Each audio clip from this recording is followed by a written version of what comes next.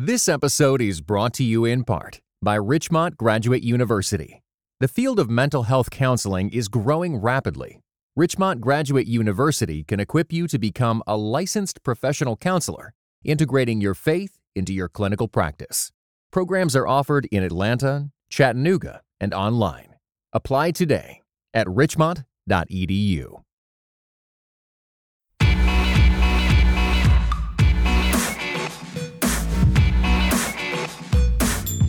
Hey, this is Morgan Lee. I'm a co-host here at Quick to Listen, and today I have a guest host with me, Mark Galley, our editor-in-chief.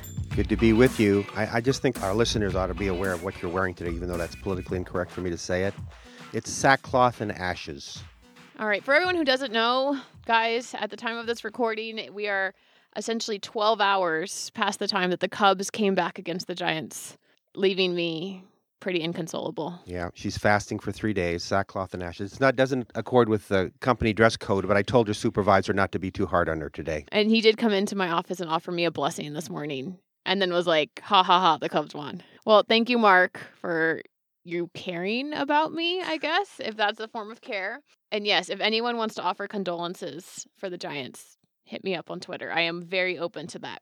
Mark, I'm really excited that you're joining us today because, as we know, this has been a really interesting week politically and also with regards to our movement, Evangelicals. As almost all of our listeners are aware, last week, the Washington Post released a video of Donald Trump candidly bragging about aggressive groping and kissing of women. I'm not sure that some of the language that is used in this video is appropriate for Quick to Listen, but the video is widely available online. And this particular video, which was taped in 2005, has had a significant impact on the GOP political landscape. So many Republican politicians, including Utah's Governor Gary Herbert and Arizona Senator John McCain, were among the many that said that they would now be revoking their support for Donald Trump. On Monday, GOP House Leader Paul Ryan all but conceded the election, saying that he would no longer campaign for Trump, but instead would only be campaigning to keep the GOP's majority in Congress. So I bring up those political points just to kind of juxtapose against the evangelical supporters and how they responded to this particular video. Names like James Dobson, Tony Perkins, Jerry Falwell, none of them wavered in their support, with the exception of theologian Wayne Grudem, who had earlier endorsed Trump and then withdrew his announcement, saying that some may criticize me for not discovering this material earlier, and I think they are right. I did not take the time to investigate earlier allegations in detail, and I now wish I had done so. If I had read or heard some of these materials earlier, I would not have written as positively as I did about Donald Trump. So, to talk about this movement, do you want to tell us a little bit about who the guests are on the show this week? Yeah, I'm really excited about our two guests because I think they're going to bring some good comment to this very confusing and aggravating world we find ourselves in right now. Matthew Lee Anderson, I've known for a number of years now. He's the founder and lead writer of Mere Orthodoxy, which is a website/blog whose aim is we host thoughtful and gracious conversations about Christianity's shape in the public square. And that sounds very similar to the type of things Christianity today wants to do. So very excited to have Matthew on our show. He's the author of Earthen Vessels, Why Our Bodies Matter to Our Faith, and The End of Our Exploring, a book about questioning and the place of confidence of faith. He's currently producing a doctorate of philosophy in Christian ethics from Oxford University. I first got to know Matt by reading his article in The City called The New Evangelical Scandal, which he wrote in 2009, and I'm hoping he's going to refer to that because even though that article is 7 years old, I think there were a lot of things he said in it then that apply especially to this last week.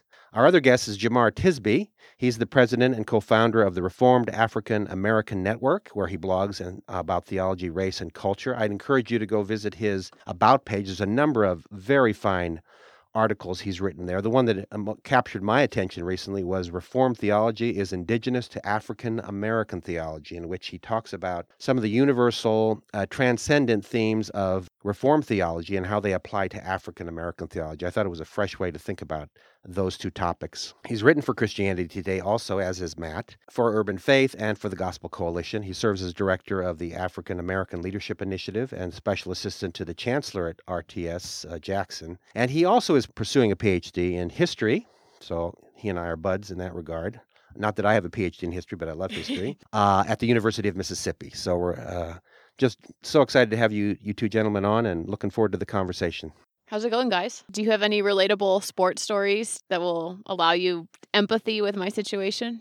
Well, I grew up in northern Illinois, not far from Chicago, so I was actually pretty excited the Cubs won. Oh my Sorry. gosh. Thank you for your not empathy, in other words. I'm of no help here. I'm homeless when it comes to sports. The team that I cared most about growing up, the Seattle Sonics, left the city several years ago and went to Oklahoma City, and so that's the sport that I love the most. And the Mariners, God bless them, are always on the cusp of the playoffs and never making it. So, it's very sad. Okay, well, thank you. Thank you for your opinions and, like I said, lack of empathy. This is the time of the show where we are going to talk about our gut check. So Mark and I are going to jump back to what we were talking about earlier with evangelicals and their support of Trump in the wake of this recent video that came out.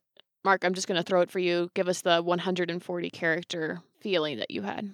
Well, regarding the video, it was, so what's exactly new about this? He's been talking like a man who would do this sort of thing. And then when it came to reactions of especially evangelical leaders, I was frankly astonished that some of his supporters weren't more shocked and appalled. So my gut check was very similar to yours, which I was almost confused why it was news. And in fact, I remember just being frankly astonished that people were saying that this was going to be some sort of a game changer, because I didn't understand how this changed the game from earlier scandals. With larger evangelical support, I guess at this point I've gotten very cynical about evangelical support, so I wasn't necessarily that surprised. It seemed that most of the people, in fact, with regards to Wayne Grudem deciding that he was not going to endorse Trump, I think that was where I was surprised. I was surprised that someone was willing to stand up there publicly and say, like, this is a line too far and I'm not going to go there.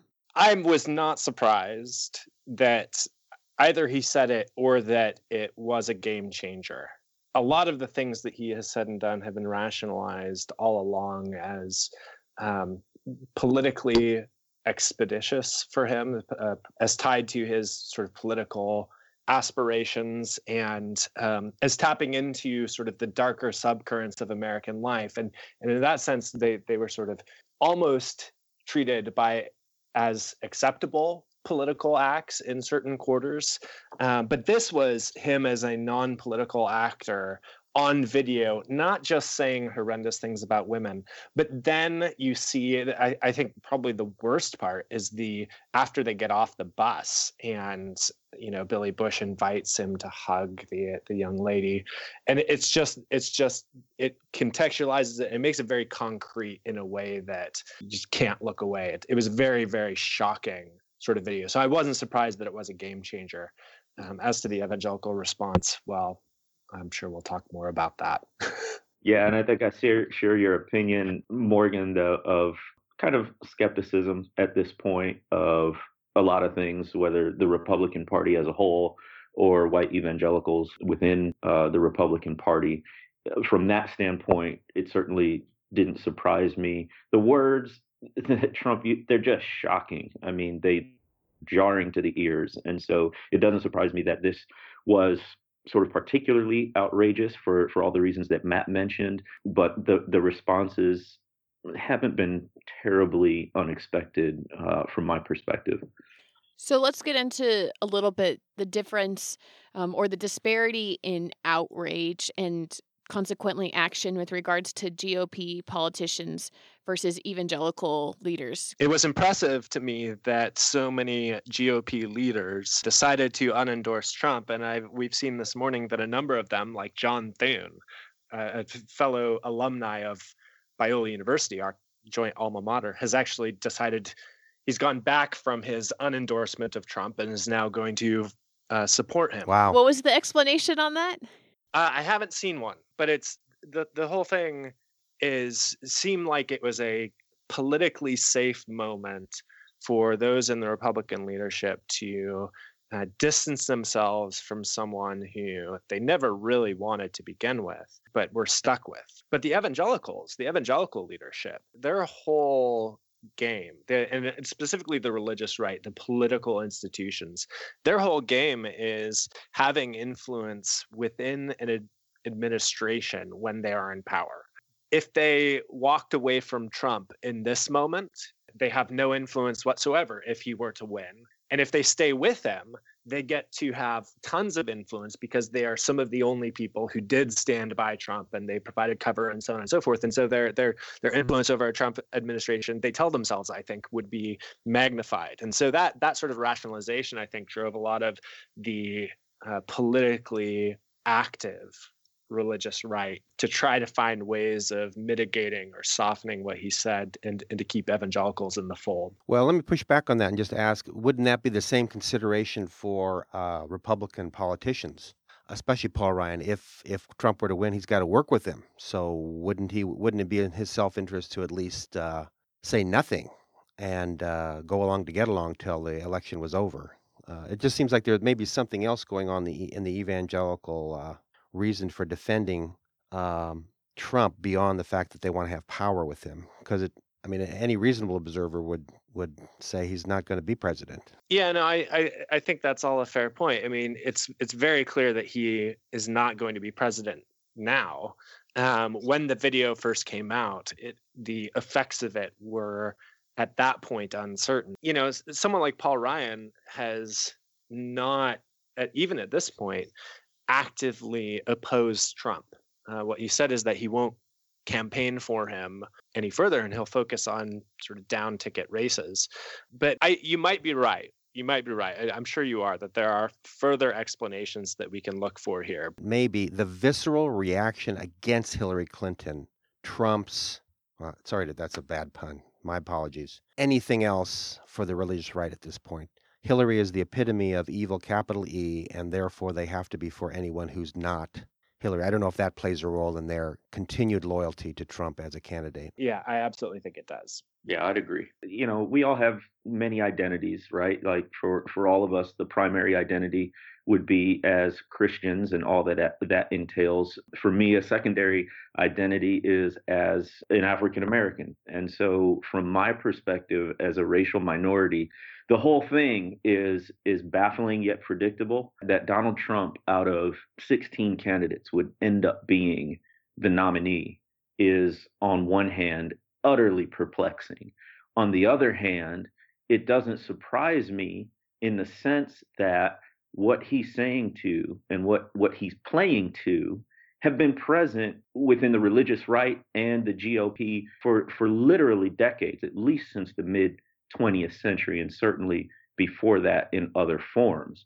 And so when he first started to become a major talking point, like, okay, he's actually going to stick around. When that first started to become a reality, I remember thinking, well, what he's saying isn't dramatically different than what I've been hearing all along.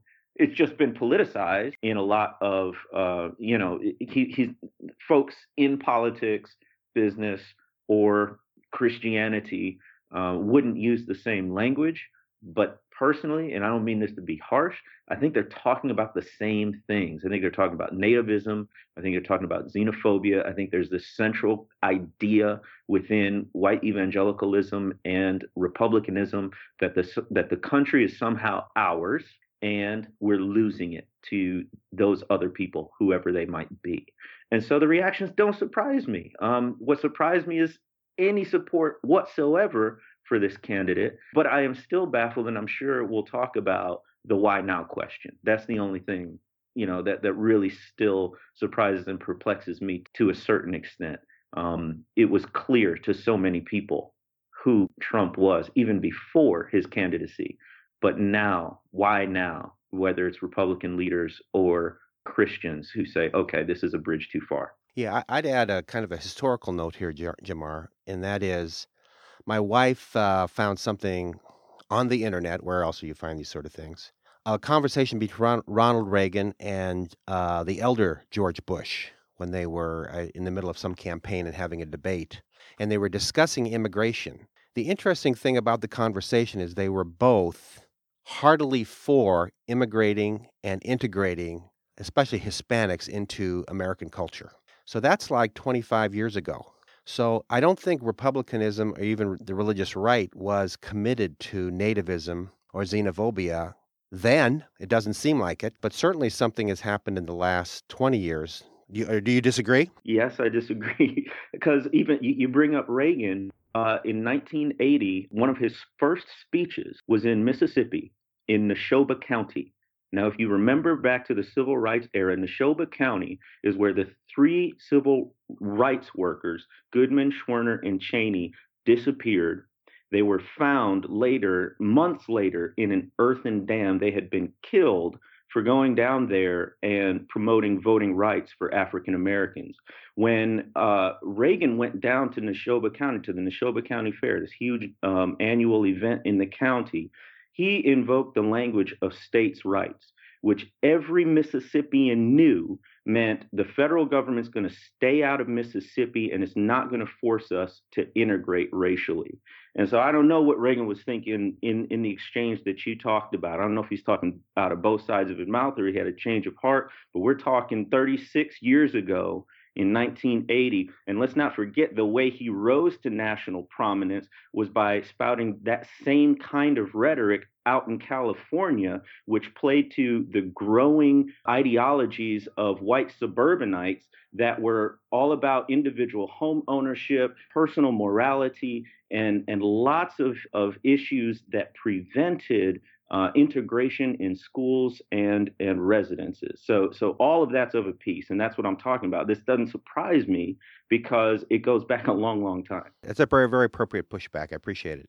One thing that I'm really struggling to understand is from growing up, a lot of my memories of the religious right have to do with attitudes around sex and holding very, very conservative views on what sexuality is supposed to look like, but also with regards to dating and physical affection boundaries before dating. And I especially, someone like James Dobson, for instance, I associate a lot with just trying to give parents a lot of instruction, which was often like very firm instruction about the way that women were expected to kind of conduct themselves and about the importance of the nuclear family.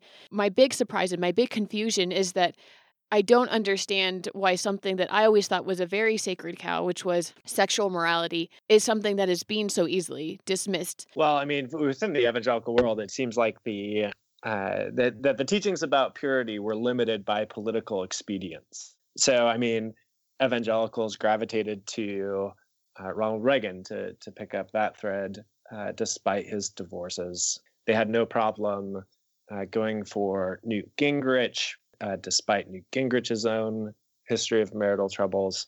And that, the subthread is something like repentance and forgiveness make it reasonable to support these candidates. Nobody's perfect, et cetera, et cetera. And all of that becomes a convenient way of excusing failures to live up to the kinds of moral code that they are in other contexts advocating. At this point, it's like, is there even reason to believe that they were sincere in what they were trying to say when it comes to their teachings about sexual purity? I think one thing that hasn't been given enough fair play in any press is how big of a deal abortion is to these people on the religious right. They tend to add up. There's 1,000 children that are aborted every hour, more than one a minute. Since we've been on, it's been 30, 40, I don't know how many hundreds have been killed. So they have that in their head, and that's one thing that overrides everything in their head. And they will put up with almost anyone if they have the vaguest hope that person will do something to slow that murder rate down. Now, you can argue whether Donald Trump will actually do anything about it. They thought Reagan would do something about it. He did absolutely nothing, little to nothing about it. But I do think we have to give him at least that much credit, moral credit, that is a driving concern of theirs. That's right. T.S. Eliot's line, the final treason is to do the right thing for the wrong reason.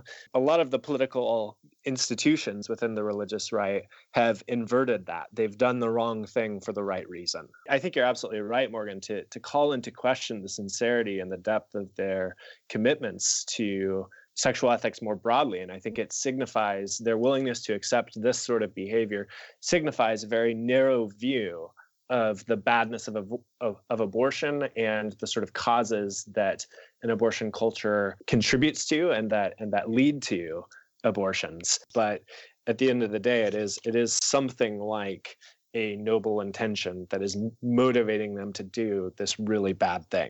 And there's a lot of sort of tension there for for ethnic minorities and for the poor on this issue of abortion. And so as Christians, of course, we are against the taking of life in the womb. That is clearly an anti-biblical, non-Christian perspective. But one of the phrases that is used often, especially in this election cycle, is being pro-life from womb to tomb. That's something that more and more people are using, but particularly racial minorities have long pointed out what seems like the hypocrisy would probably be the strong word, maybe self-defeating is a better phrase.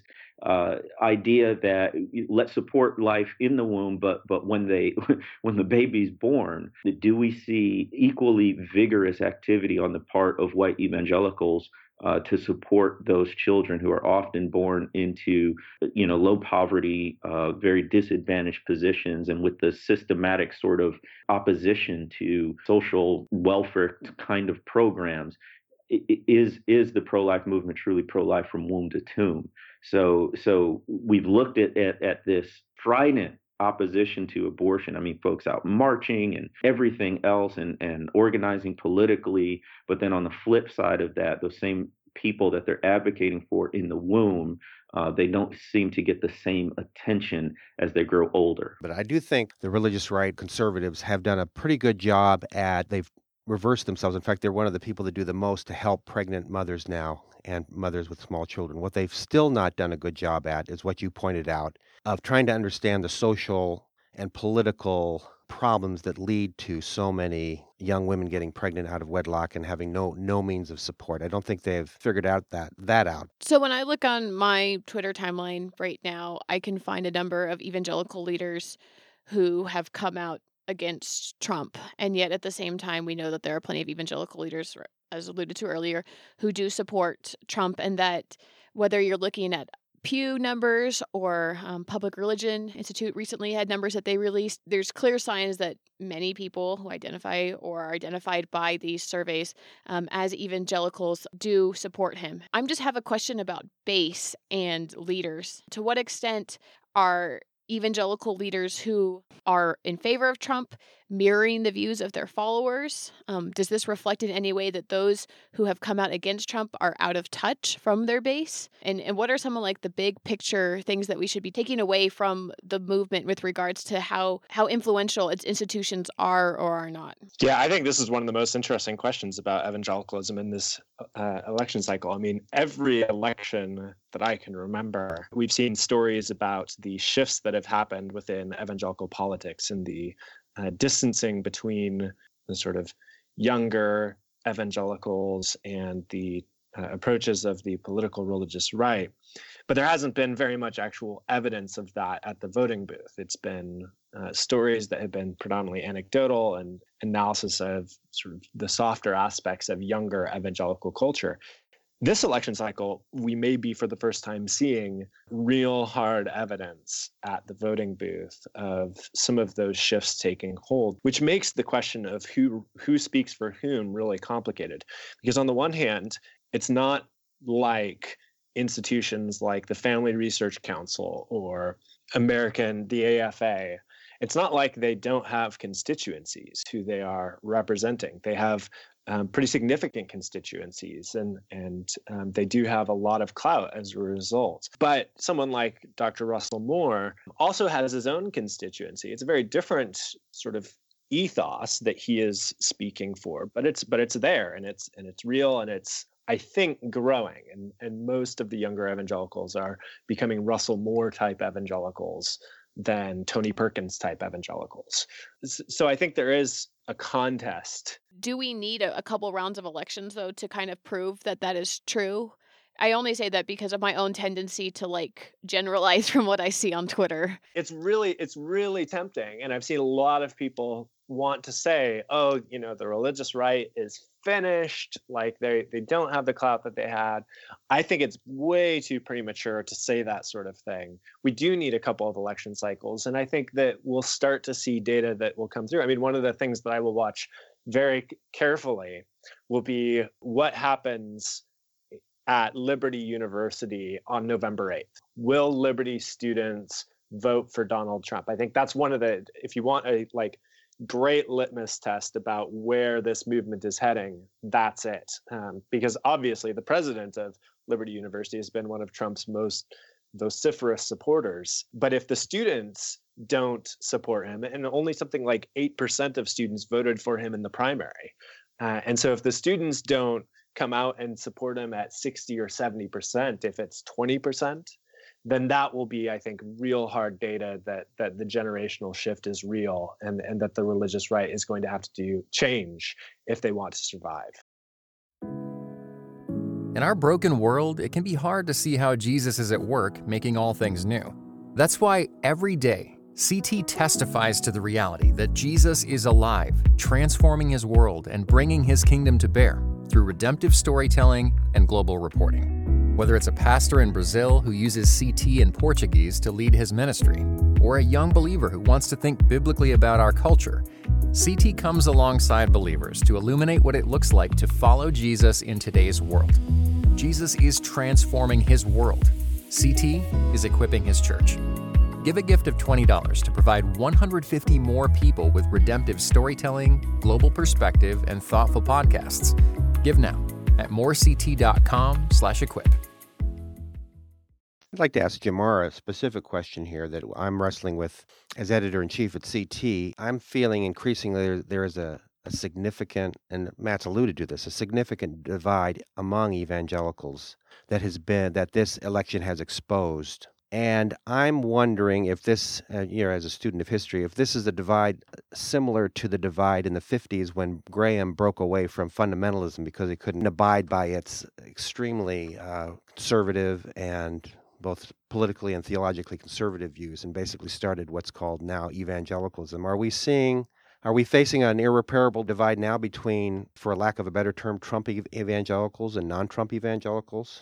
I like that. You should definitely put that in writing. Trump evangelicals and non-Trump evangelicals.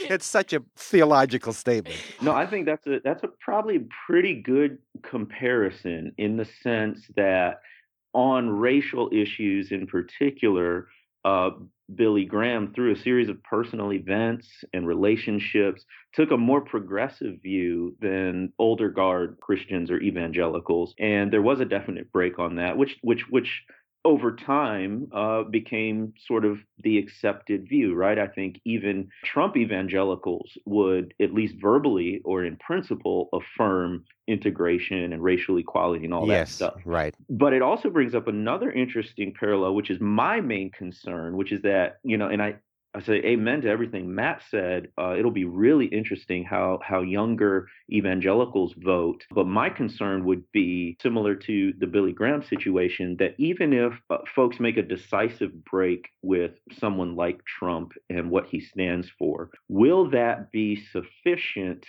to truly reform the party in very in-depth ways? And I'm thinking particularly of their appeal to a diverse constituency. Will that be enough? Or once Trump is out of the picture and you get a more traditional Republican as the nominee next election cycle, are we going to repeat the same pattern? Which is what I think happened with even Billy Graham evangelicals, which is that there's still, Billy Graham was in the White House, in the Oval Office with 4 different presidents. And so there was this alignment with politics and Christianity that this particular election is serving as a come to Jesus moment for white evangelicals and their complicity and alignment with the Republican Party. So I'm just not convinced that even if there's a sharp break with Trump, there'll be a sharp break with Republicanism as it currently stands.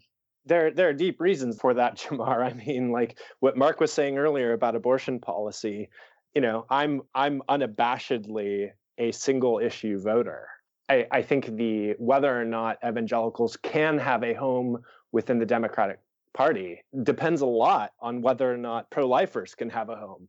And over the past 30, 40 years, the answer to that question has been no, that the Democrat Party is not hospitable to pro-lifers in any meaningful sense. And so I think, there aren't just theological reasons, there aren't even just racial reasons for that alignment. I think there are other reasons. Agreed. I mean, it's certainly not about a single issue. However, what has happened over the past several decades is that Republicans, with their party platform, have whether it's an issue with the platform, or an issue with communication, or personalities, or all of the above. I don't know, but there has been an increasing constriction of ideology and demography within Republicanism that makes it nearly impossible going forward for Republicans, I think, to win any major elections. Now, down ballots, those kinds of things are different, but at the national presidential level, and they talked about this in the 2012 autopsy. That's why I'm just like,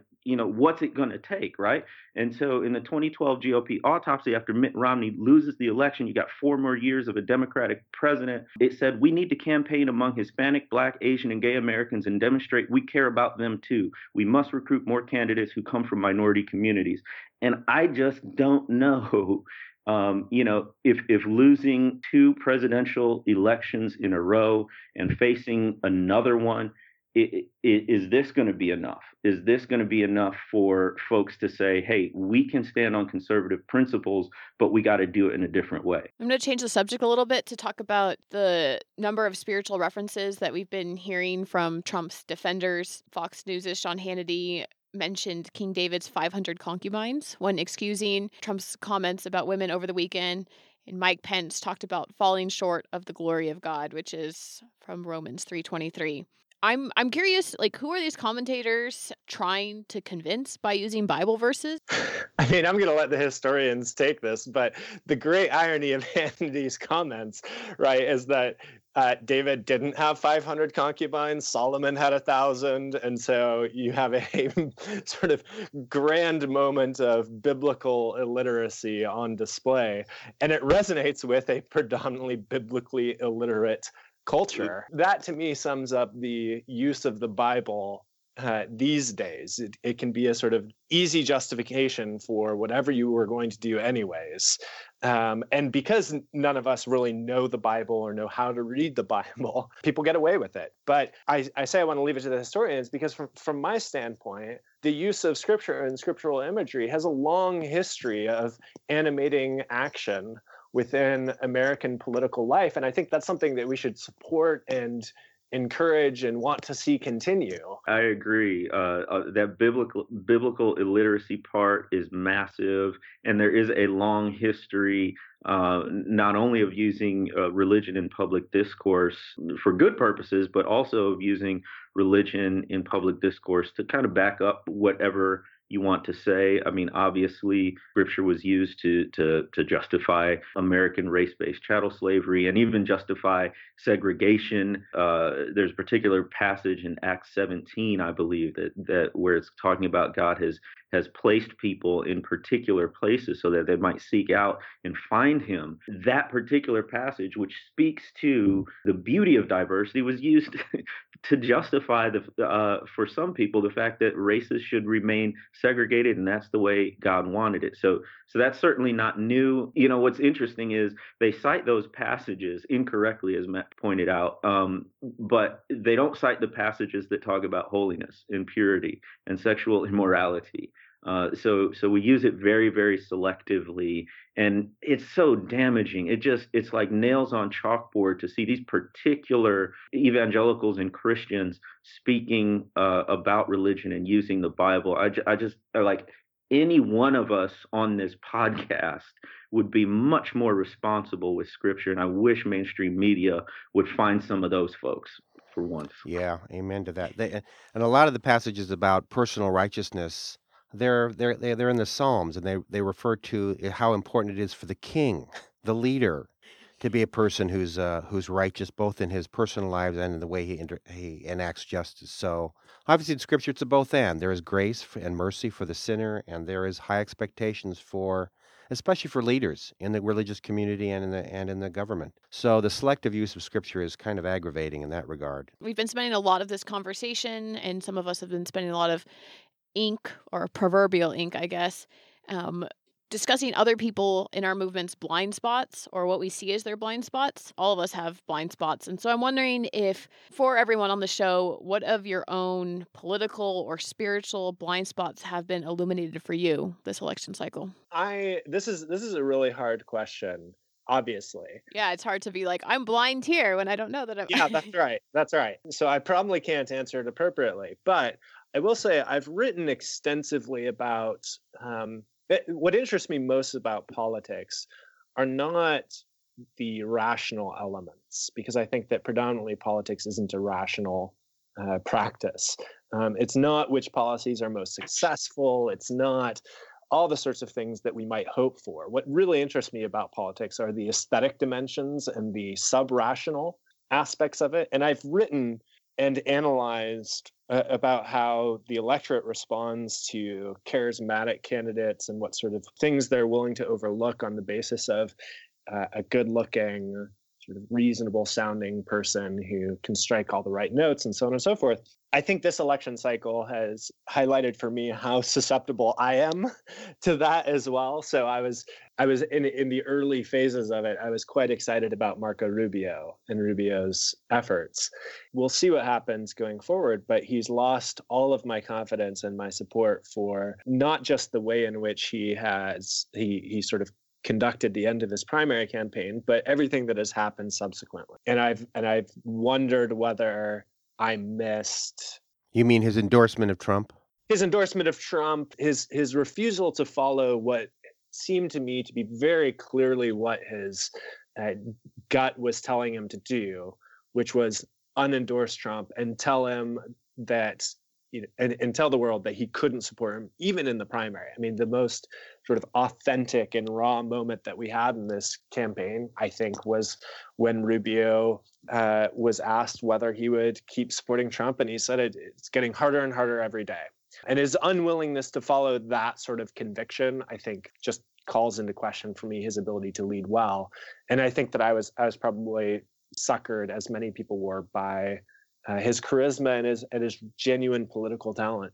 Yeah, we are willing to sort of make a whole bunch of compromises to support, the person or the cause that we think is right. As we've seen on both Republican and Democratic sides and all sides of the political spectrum. For me, what this election cycle has highlighted is, almost how politically passive I've been as an American citizen. It's not that I didn't vote or things like that, but this election highlights just how important it is every day as a citizen of this nation to be engaged, to know the issues. I think there's a lot more things happening at the local and state level that are more immediately applicable to the day-to-day lives of people. But to be tuned into those dynamics as well as at the national level, I hope what I'm learning from this is to have that kind of awareness and engagement even after it ceases to be trending on Twitter or every other news article is about it.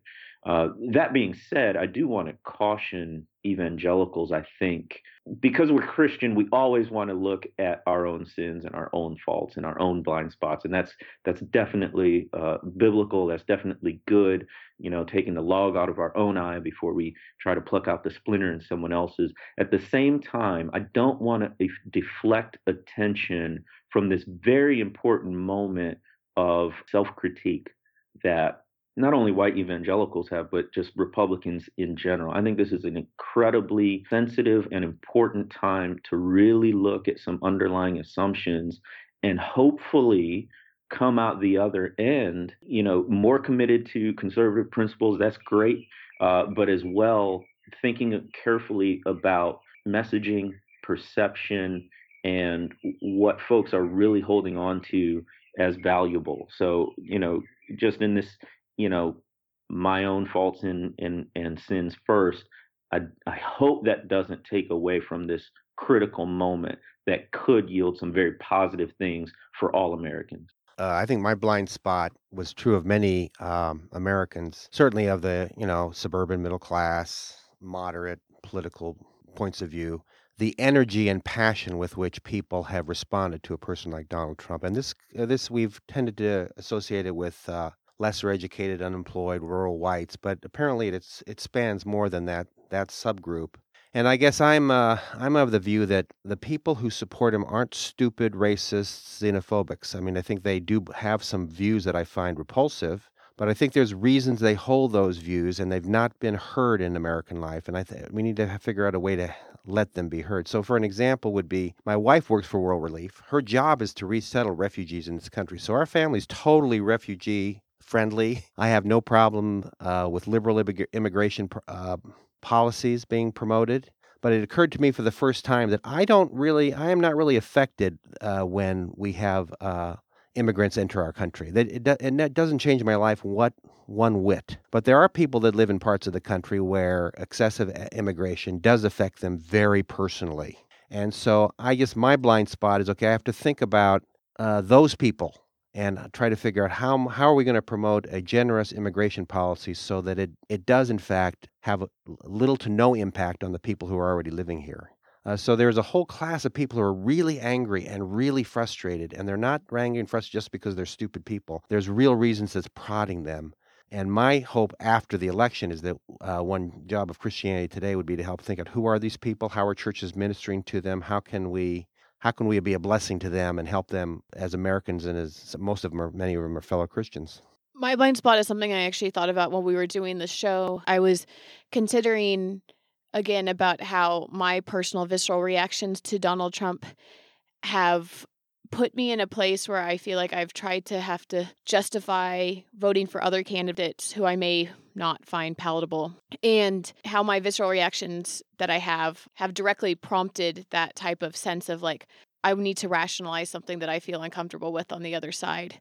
And I guess the blind spot there is that I think that many other people feel the same way I do, but directly opposite in terms of the candidates, where they feel very provoked in the same way, and they are having similar visceral reactions. And so, yeah, that it's a similar dynamic that we're operating with. It's just that enthusiasm or disgust is getting thrown in opposite directions, and that wanting to justify something that we find unpleasant when we're so outraged by the other side is something that I think is very human, and something that we need to be all aware of when we're trying to make compromises with ourselves about different moral decisions we're going to make. Thank you all for engaging in this really great discussion. We invite all of our listeners to follow up on the discussion on our Facebook page, which is facebook.com/CT Podcasts. We're also on Twitter at CT Podcasts. And now we're going to move to the time of the show, which we call Precious Moments. And we're all going to take a deep breath and have a little bit of like 5 minutes of levity here as we remember that life is defined by politics, but not only politics. I'm asking everyone to share something right now that is not political, that is bringing them joy these days, and also where our listeners can find them after the show. So, Jamar, do you want to go first? Sure. The Netflix series Luke Cage. Now, Luke Cage is about a superhero in Harlem who's African American. He's bulletproof and super strong, and it's a fun show to watch. But they cut scenes from that series and put it together in the Family Matters opening song, and I've favorited it on Twitter, and I'm going to watch it every time I feel down. So if people want to find a link to that, they can follow you on Twitter. Is that right? Yes, at Jamar Tisby. You can also visit the Reformed African American Network on the web, raanetwork.org. And you can listen to our podcast, Pass the Mic. Download Satchel Player is an app where you can donate directly to the podcast, or you can find it on any major podcast platform. Awesome. Matt? Yeah, I'd say two things. Two things that are very different from each other. The first is Bach's Mass in B minor, which we've had on repeat in our car for at least 6 months now. And every time I get in my car, I know I'm just going to have such a great time hearing one of the greatest pieces of music that has ever been written.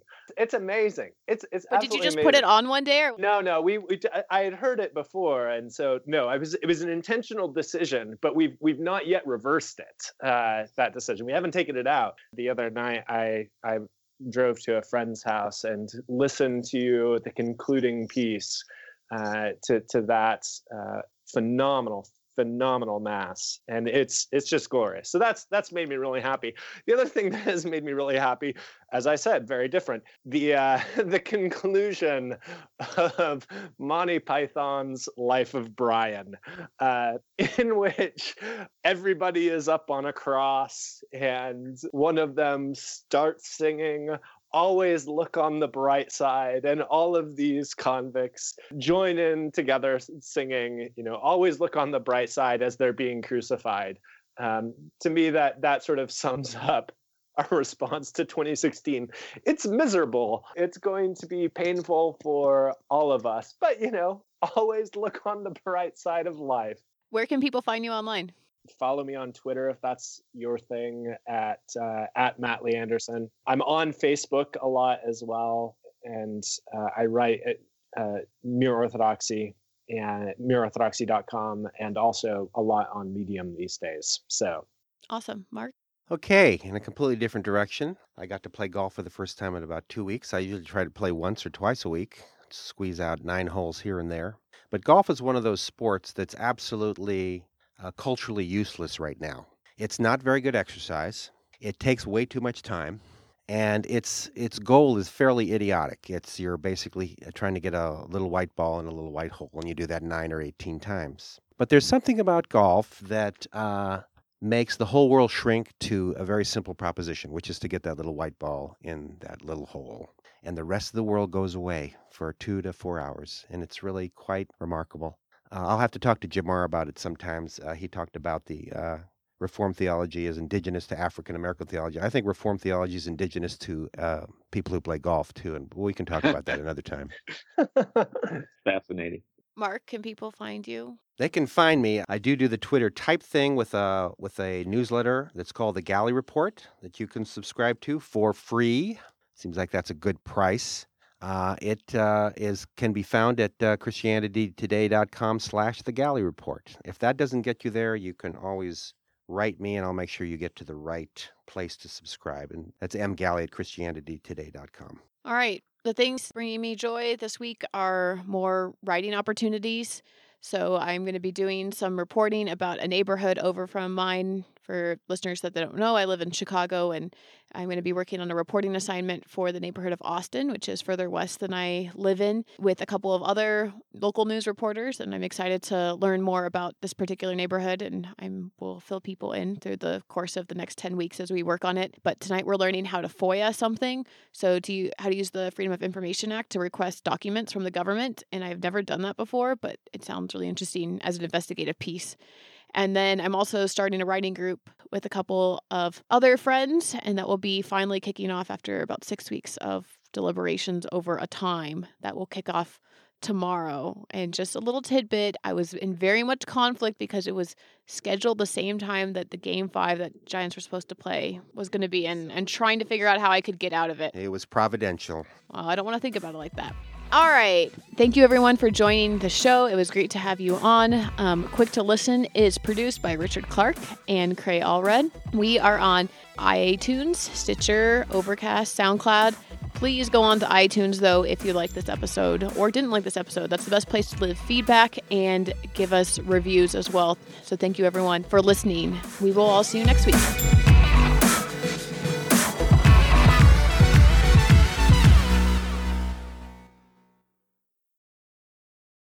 This episode was brought to you in part by the Enneagram and Marriage Podcast, an outreach dedicated to bringing joy, strength, intimacy, and purpose to couples seeking growth.